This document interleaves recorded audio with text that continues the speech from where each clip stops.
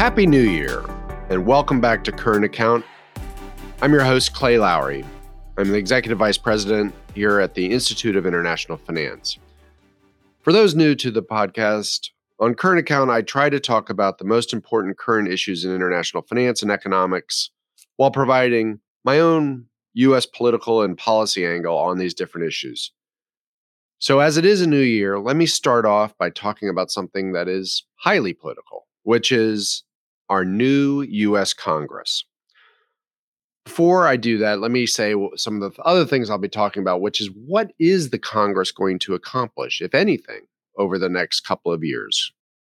Are there some policy areas related particularly to financial issues that they might focus on that you could actually see some bipartisan agreement? That's what I want to try to accomplish in today's podcast. As a little bit of a context, let me just make sure that everyone's aware that the U.S. Congress is made up of the Senate and the House of Representatives. Over the last 2 years, all three parts of the executive and legislative parts of the U.S. government have been under the control of the Democrats, although with a very small margin. In November, in what we call midterm elections, the House of Representatives changed from Democratic control to Republican control. The surprise of the midterm elections was how small a margin that change was. Going into the elections, there was some talk about could there be a Republican wave, and it turns out none of that happened. The Democrats held on to the Senate to the surprise of a number of people. They actually picked up seats in governorships. That's not in the federal government, that's the state governors. And they did lose control of the House of Representatives by one of the smallest margins that anybody foresaw and allowed the Republicans to have control, but again, by a very tiny margin, particularly if you look at history. That being said, the Republicans now are in control of the House. And so what does that actually mean as we go forward over the next 2 years? First, the House of Representatives is likely to add a lot of investigations into the executive branch, which is part of the oversight responsibilities of the Congress. And we can expect them to be a lot more gridlock in Washington. That's not something that's surprising. It happens very often, but it makes it harder for legislation to get done. Probably one of the more dramatic things we will see will probably take place in the third quarter of this year, which is a fight that's around the debt ceiling in the United States. This is a concept that doesn't really make a lot of sense, but it does take place in the United States. In order for the executive branch, the government, to issue debt, it must be able to do that under a ceiling that is defined by the Congress. And that ceiling is done through adding up the previous appropriations and the spending, and obviously taking into account what the revenue has been. Even though it's an historically looking backwards type of measurement, if Congress says we don't want to raise the debt ceiling, they do it to say that they want to stop spending. That's usually the excuse. The problem is that means that the United States wouldn't be able to issue debt and therefore couldn't pay its bills. This fight happens every now and then, and it is usually ugly, dramatic, and calls into question the creditworthiness of the United States. We will probably see something along those lines in the third quarter of this year. Usually it ends up being embarrassing for the United States as a country, but it usually does get resolved. I think that that's what will happen again this year, but only time will tell. What we're witnessing now is a fight over the speakership of the House of Representatives. The Speaker is the leader of the House, and they are selected from the majority party, the Republicans. So the fight that we're witnessing, which is basically eating up every press headline there is here in the United States, is a fight among Republicans. The Democrats basically sit back, eat some popcorn, and watch the show. And the Republicans are having a difficult time because of the elections I just mentioned. Their narrow margin allows for a small pocket of members who have a different view on who should be the speaker.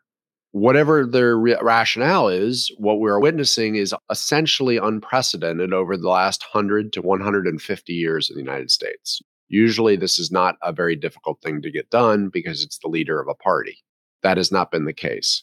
The question, putting aside this drama, which will play out and for all I know will get solved over the next couple days, but it might not, is what does it mean for legislation? Is it a harbinger that anybody, any 5 or 6 Republicans can hold up the Congress? Or does it suggest that maybe Republicans and Democrats will have to come together in order to overcome a determined group of people to hold up legislation? We don't really know. I would say that the chaos that we have witnessed in the first week of Congress is not optimistic sounding. However, I did want to talk about things I thought that Congress could get done.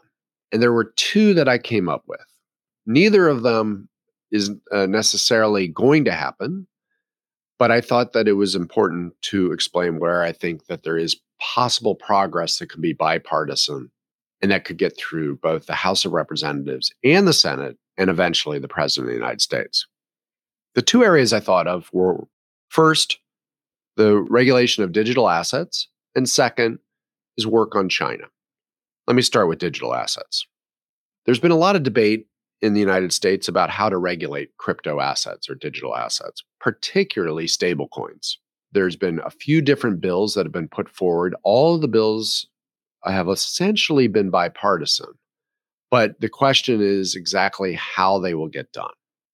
This debate became accelerated with the collapse of the firm FTX in November. And there have been calls for a renewed focus on this issue. The difficult part is it's really complicated. This is complicated legislation for a complicated regulatory framework because it's highly technical. The regulators themselves have said they can do some parts of this, but they have at the same time said they do need legislation and regulatory framework because what they're dealing with is tools that were designed not to handle something like digital assets. There has been an approach by some regulators to use enforcement as a regulatory tool, but that also seems to be an approach that lacks comprehensiveness. Could there be a way forward?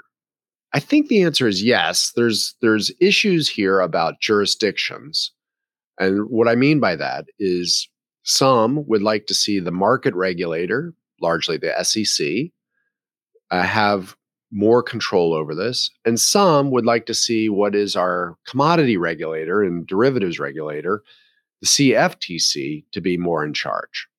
And what is the role of the Federal Reserve, the OCC, and the FDIC, which are our large banking regulators, and their role in trying to think through stable coins as they apply to banks? They have recently, actually just this week, put out a statement saying that there is questions about the safety and soundness of the financial system with these type of assets being looked at in a major way. They have not said that they want the banking system to be completely out of doing work with these assets, but they have clearly said we are taking a very cautious approach. So all of this stew from all these different regulators I just mentioned, these different jurisdictions, are adding up to see, can Congress get something done? The betting money would probably say no.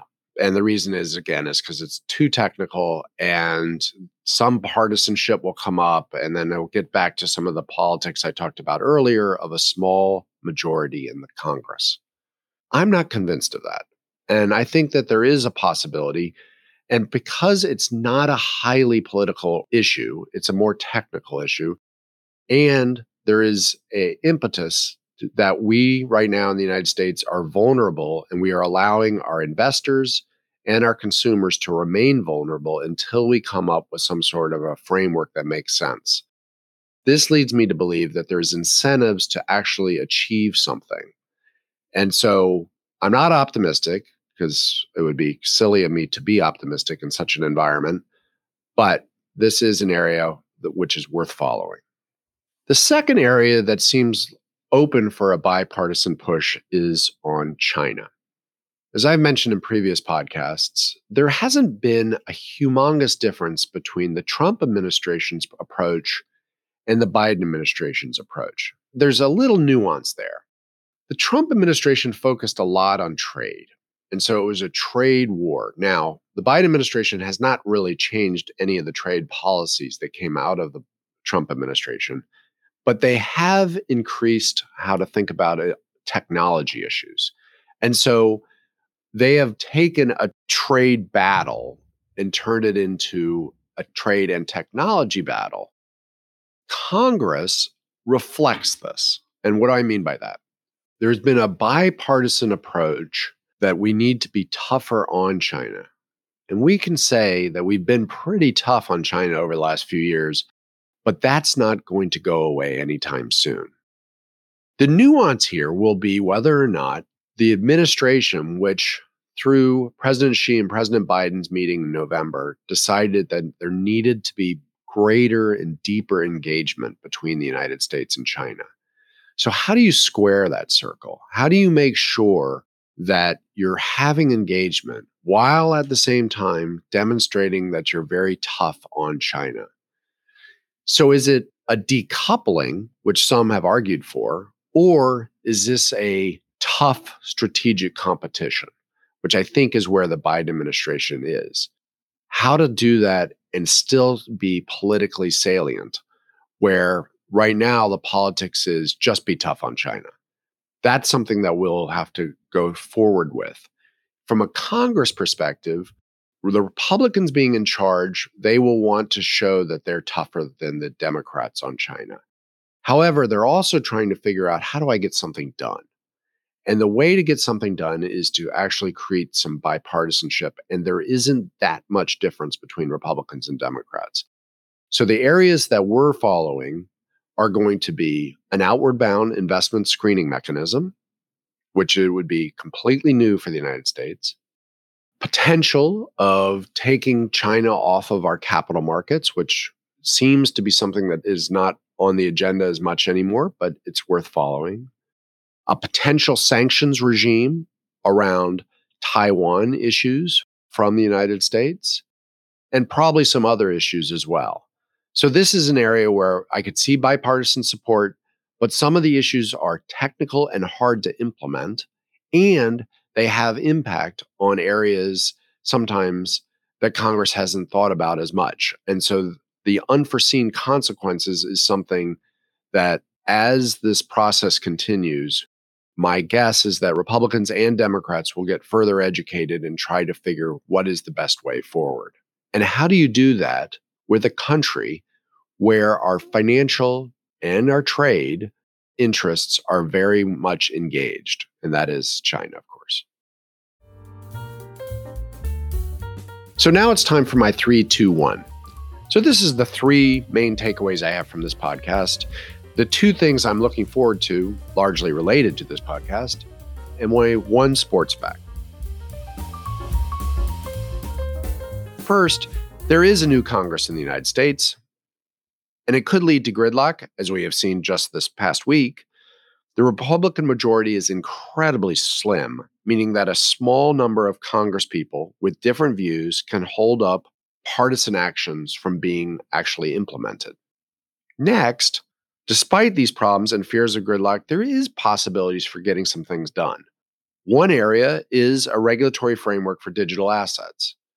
Anybody who talks to me in Washington would say, don't be too optimistic about this. But my optimism is a little higher, I think, than the consensus. And second, the new Congress will clearly be looking to add new tools in the conflict between the United States and China. That doesn't mean that the administration won't be seeking to further its engagement with China, but they'll have to be very careful because Congress will be trying to figure out, how do we continue to be tough on China? The 2 things I'm looking forward to. First, as the House committee's work progresses, I'm looking forward to tracking the work of the House Financial Services Committee and the Senate Banking Committee, and the House Agricultural Committee and the Senate Agriculture Committee regarding legislation on digital assets. There'll be hearings, and there'll be attempts to try to forge bipartisan legislation. Can they make progress in 2023? Could they actually find legislation, or are they basically laying groundwork for potential legislation in future years? And second, as a follow-up to the meeting between President Biden and President Xi in November at the G20 summit, U.S. Secretary of State Antony Blinken will be visiting China probably in February. Could that lead towards greater U.S.-China relationship? Or could that stall potential executive action by the Biden administration against China on investment issues or trade issues or something like that, in the grounds of that would undermine any engagement ability by Secretary Blinken or others in the administration? I think that's something to look forward to. My one sports fact of the week. Over the weekend, we saw a stark reminder that sports is played by human beings.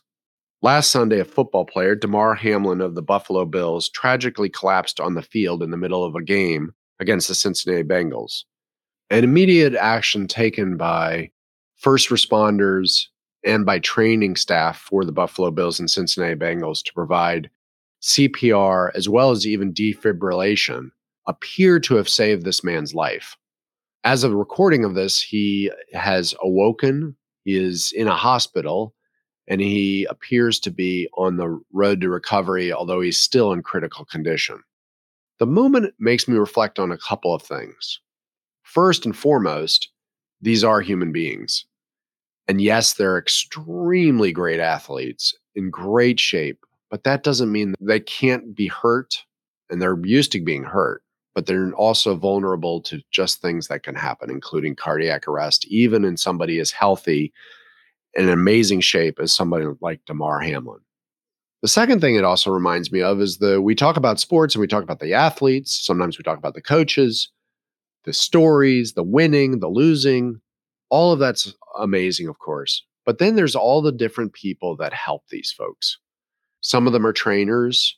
Some of them are medical staff on the teams. And some of them have nothing to do with the teams. They're just a medical emergency staff that happens to be there.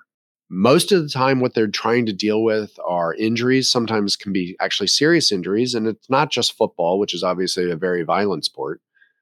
But you see this in many different sports. In fact, last year I did a podcast where a coach had to dive in synchronized swimming to save her athlete who was in danger of drowning. But these people deserve our credit. They essentially saved Damar Hamlin's life. We saw them save a man's life last year in the European Cup, one of the great soccer players for Denmark. They should be applauded. And obviously, we don't know their names, but it's nice to see and that they help their athletes and they help us enjoy athletic competitions. So my salute to the emergency workers, the trainers, and the medical officials that are associated with all these different sports teams. That's it for this week's edition of Current Account. As always, we do like to hear your feedback on the show. We constantly look for ways to improve and enhance the experience for you, the listeners. We can be reached at podcast@iif.com. That and all our episodes can be found on Spotify, Apple Podcast, or wherever you get your podcasts from. And please make sure to tune in next week for our next episode. Thank you.